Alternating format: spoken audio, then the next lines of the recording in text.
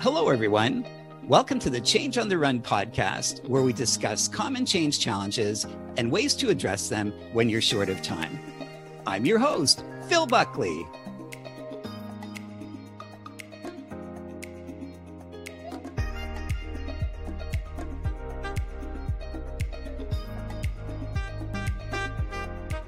Today's topic is assessing risks.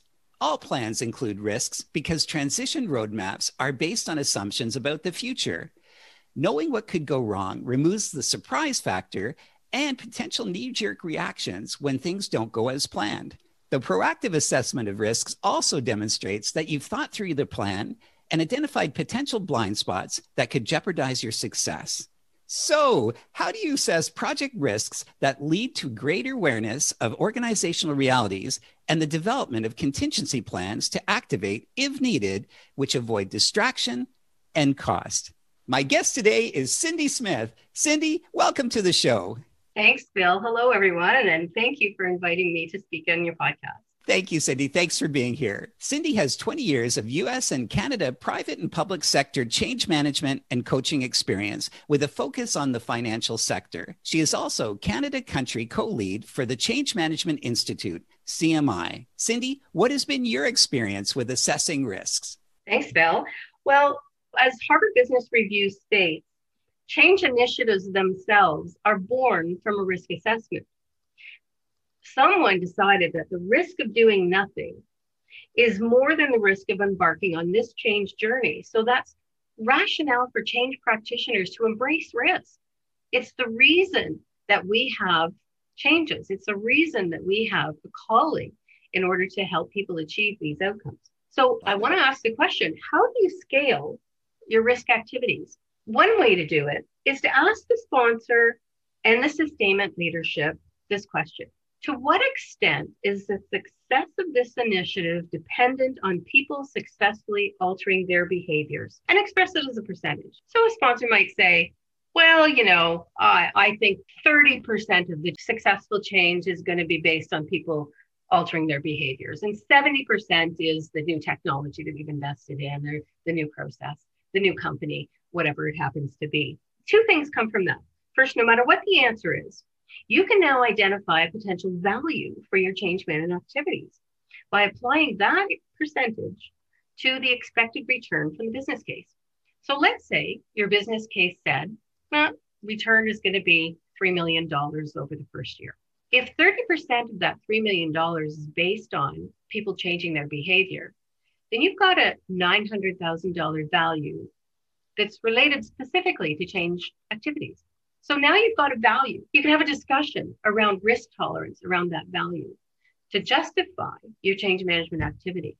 So based on your numbers, Mr. Sponsor, it looks like $900,000 of the value that you expect from this initiative is dependent upon successful change practitioners, successful change management activities.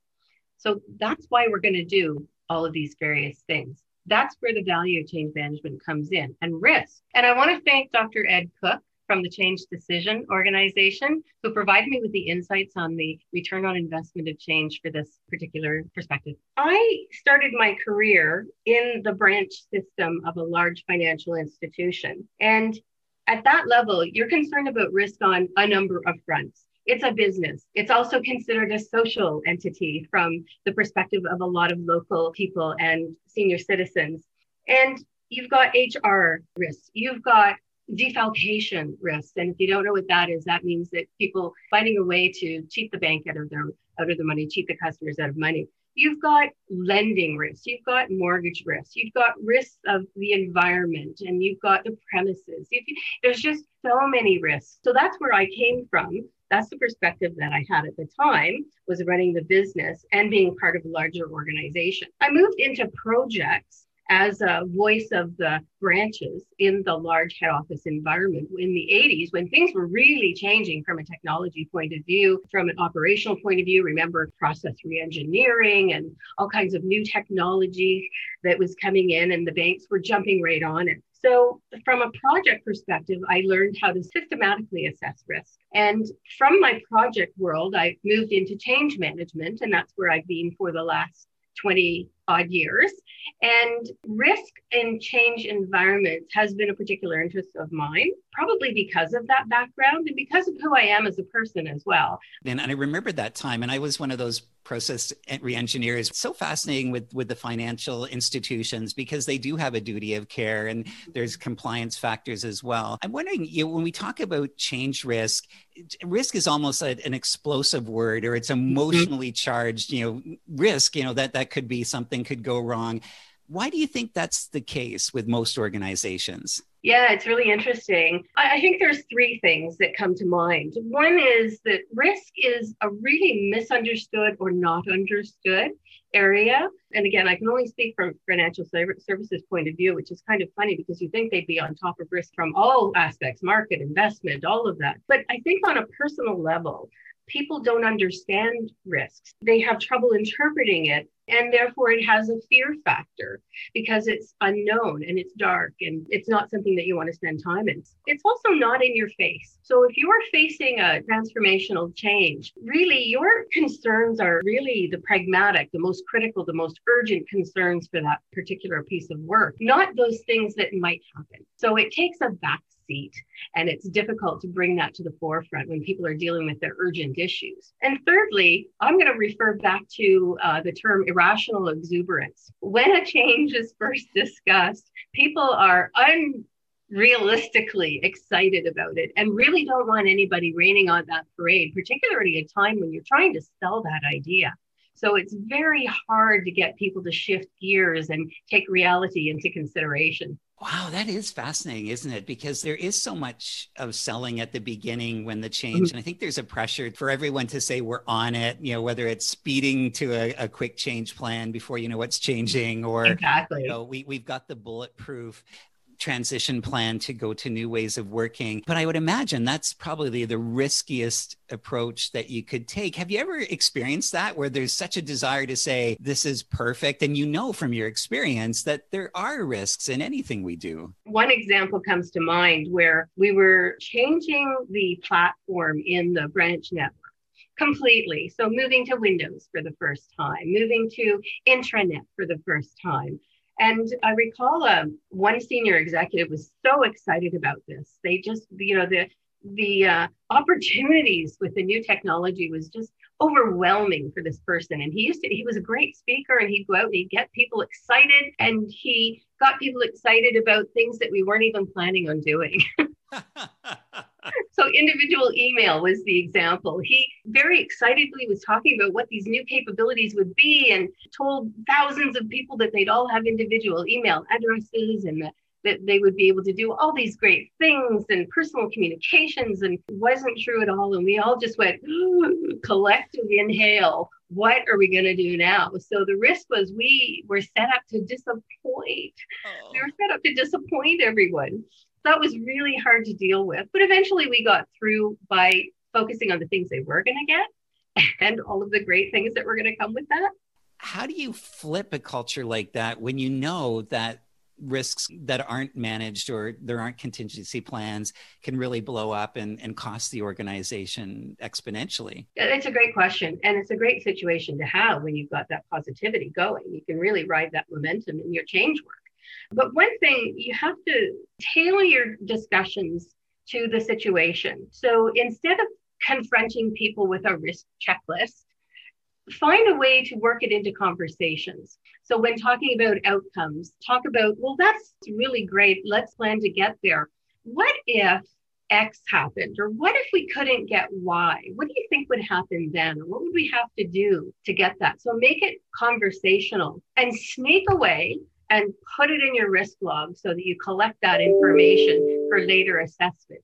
So I think you have to make it not an in-your-face discussion, but certainly get to the root of the issues through casual conversation and scenario planning. So play scenarios out with people, let them talk it through and glean from what they're saying, what those risks might be, and play it back.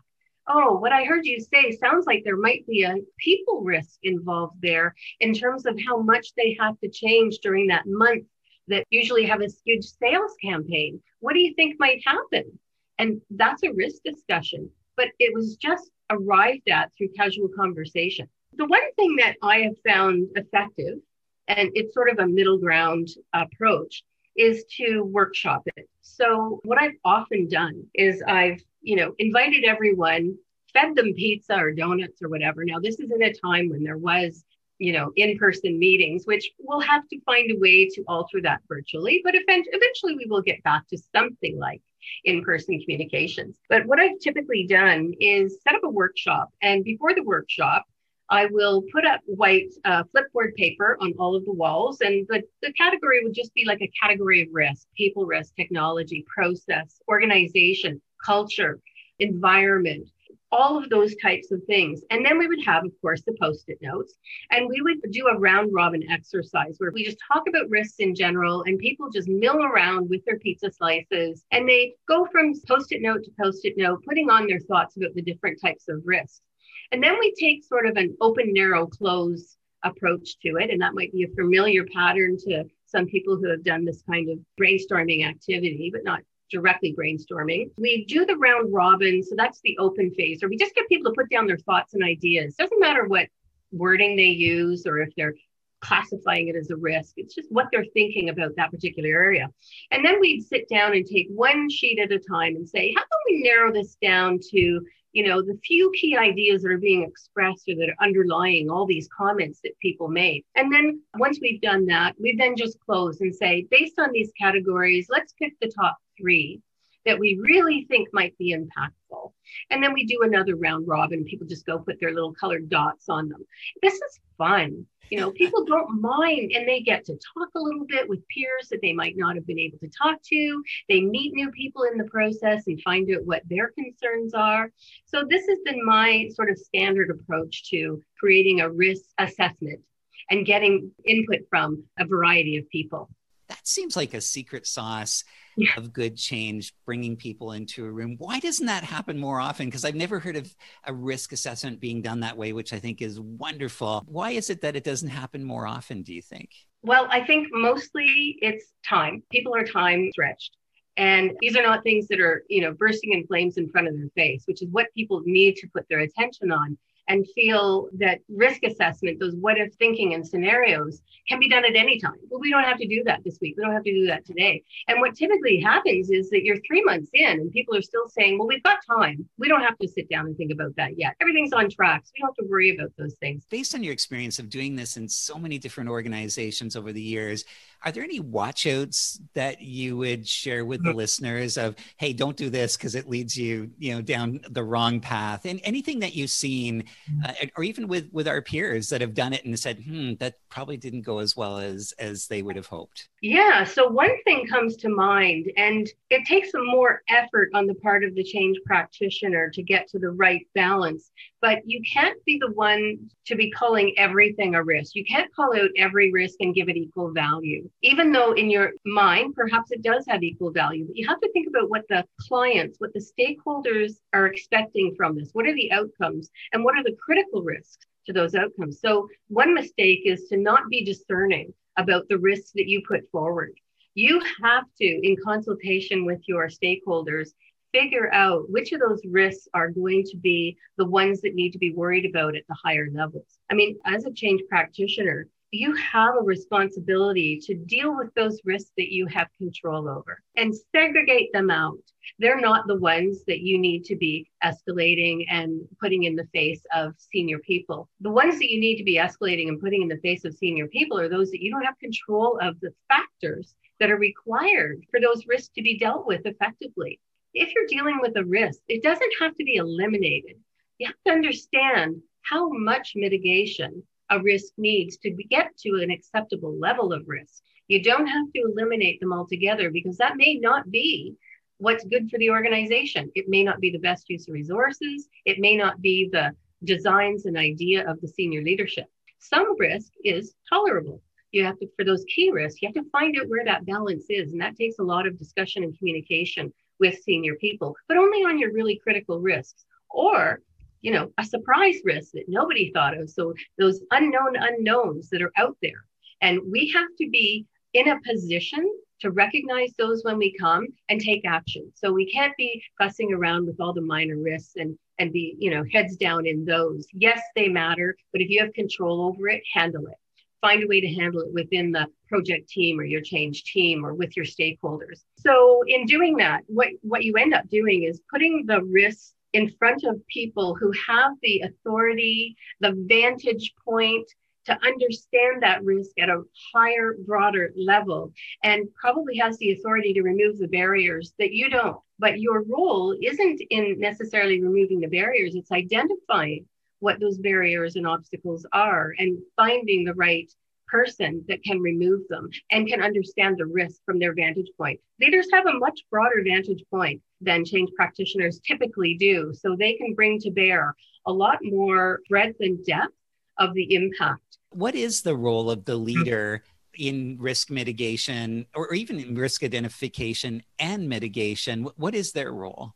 A few things come to mind. Leaders need to be able to provide reality checks, again, around what we see, what the stakeholder groups has come up with as risks, because they have, from their vantage point, as I mentioned, they have a lot more information. They've thought through a lot more. They have access to other leaders on a personal level. They can talk with them. They can discuss the implications on that level and bring to bear a new, better perspective. So that reality check is important.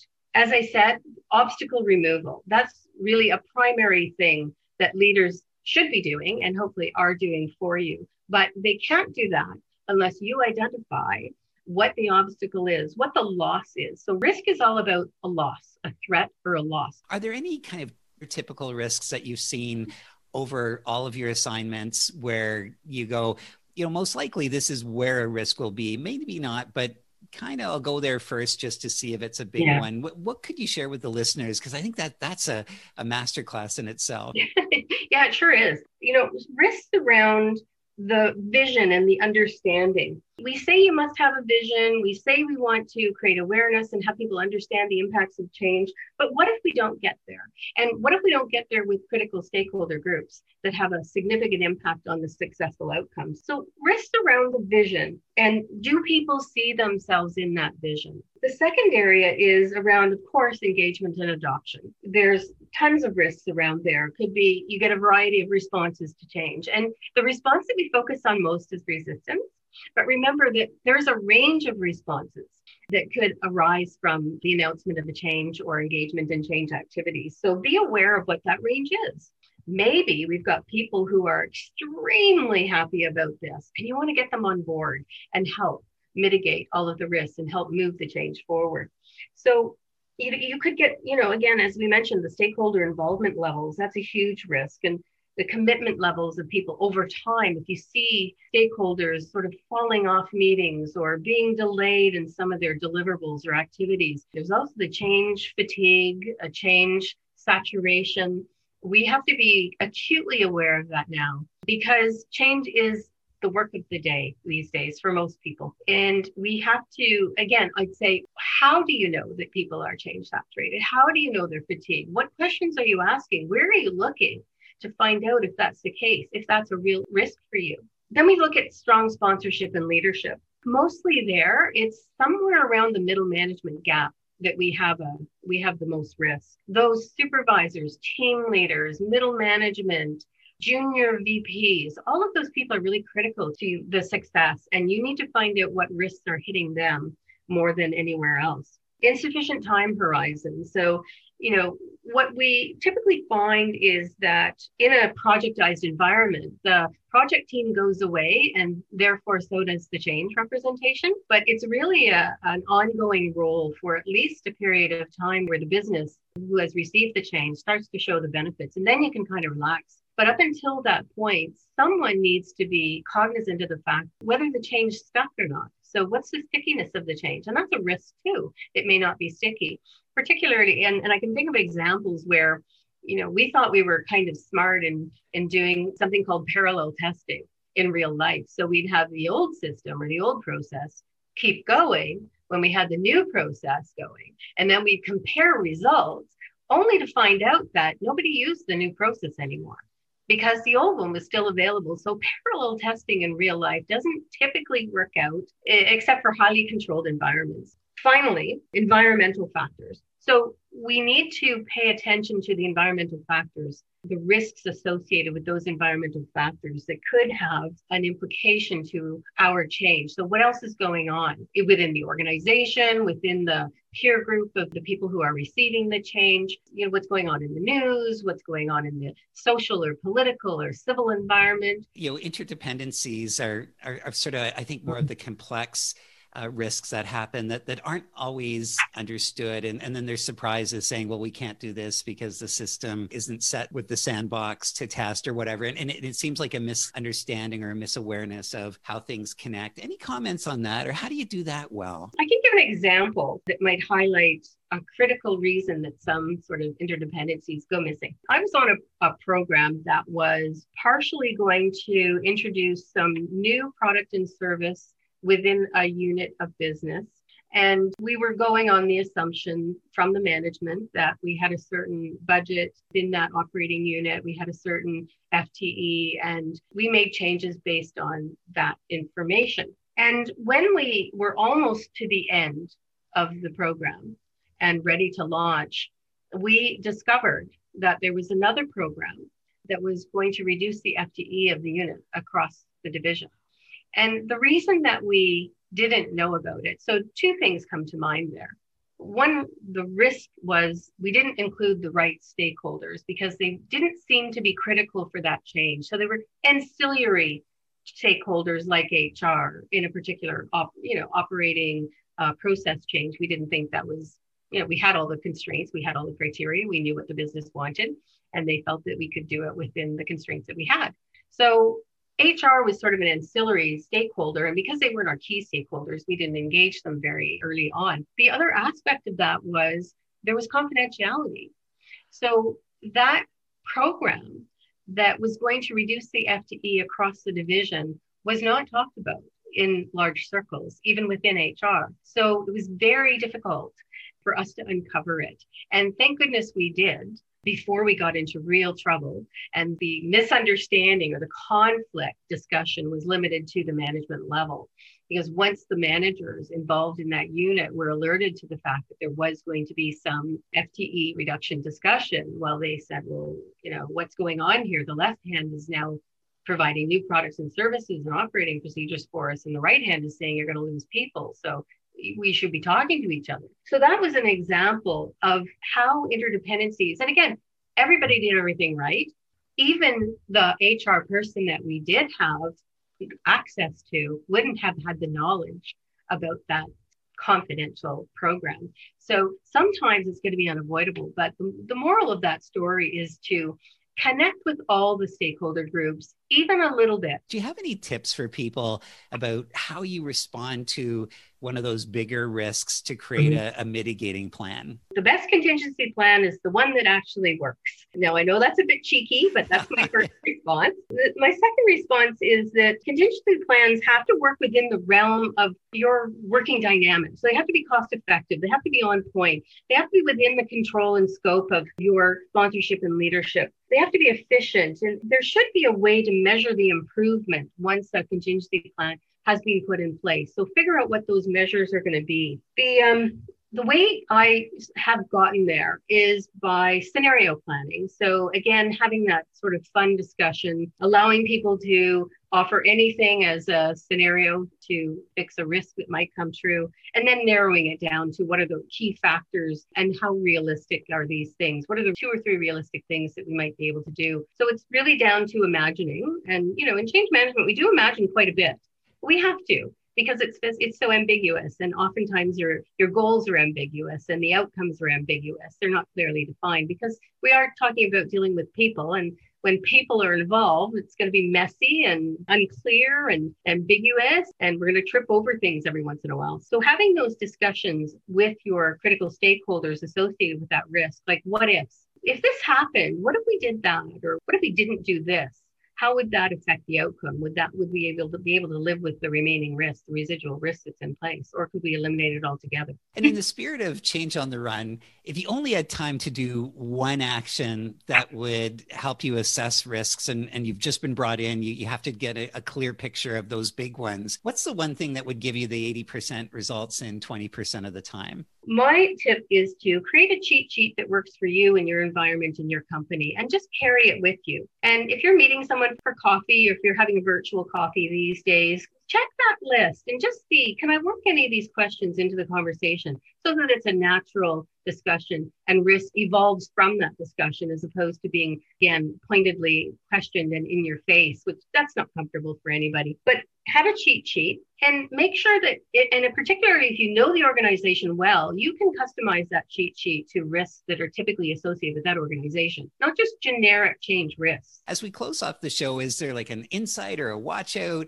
or a last point that you just want to share with people about assessing and managing risks? Consider readiness from two perspectives. There's readiness from the perspective of, are we ready to launch? But there's also readiness from the perspective of, are people ready to receive? So all of those people that will have to accept change, we need to know their receptivity and readiness to do that. So look at it from the two perspectives. Are we ready to go? Have we got everything in place? What about the catchers of this change? Are they prepared? Are they ready? Is operations ready to receive this? So look at it from different perspectives. Try and be broader in your assessment of the risks to the outcomes that you're looking for. That's fantastic. Thank you so much. How can people get in contact with you if they have any questions or just like to connect and have a conversation? Phil will provide my email information. I'm happy to have a discussion. You can find me on LinkedIn. And because I have a fairly common name, includes Change Management Institute in your search for me, and you're more likely to find me. Finally, I am co-lead for the Canadian chapter of the Change Management Institute. And if I put that hat on for a moment and speak on behalf of the Institute, happy to talk to anyone who has an interest in change, particularly about what the organization, what the Institute has to offer in order to help you within your chosen profession. The Institute has standards which are based on the exploration of up to 1,000 effective change practitioners as to what competencies made them effective. And it's based on a competency model, not on a tool set, not on a methodology, not on a framework. It really focuses in on you as a practitioner and how you professionally achieve results based on the competencies applied. We also, of course, have a raft of interesting webinars from your peers around the world. So I invite you to take a look at the Change Management Institute, in particular the Canada chapter, by going to change-management-institute.com and taking a look at what's available to our members. Great. Thank you, Cindy. Thank you for sharing. I'm a fan of the competency framework, which is really helpful, for seasoned practitioners, but also for people getting into our profession. And the webinars are awesome. So I'm always on the outlook for the next one that's being offered. So thank you so much. And thanks for taking the time to share your perspectives on the Change on the Run podcast. It's been a pleasure, Phil. Thank you. And I'd also like to thank our producer, Charlie Buckley, and thank you for listening. And the Change on the Run book and audiobook are available now, so you can check them out at changeontherun.com or your favorite bookseller. And until the next time, I wish you all the best as you continue to lead change.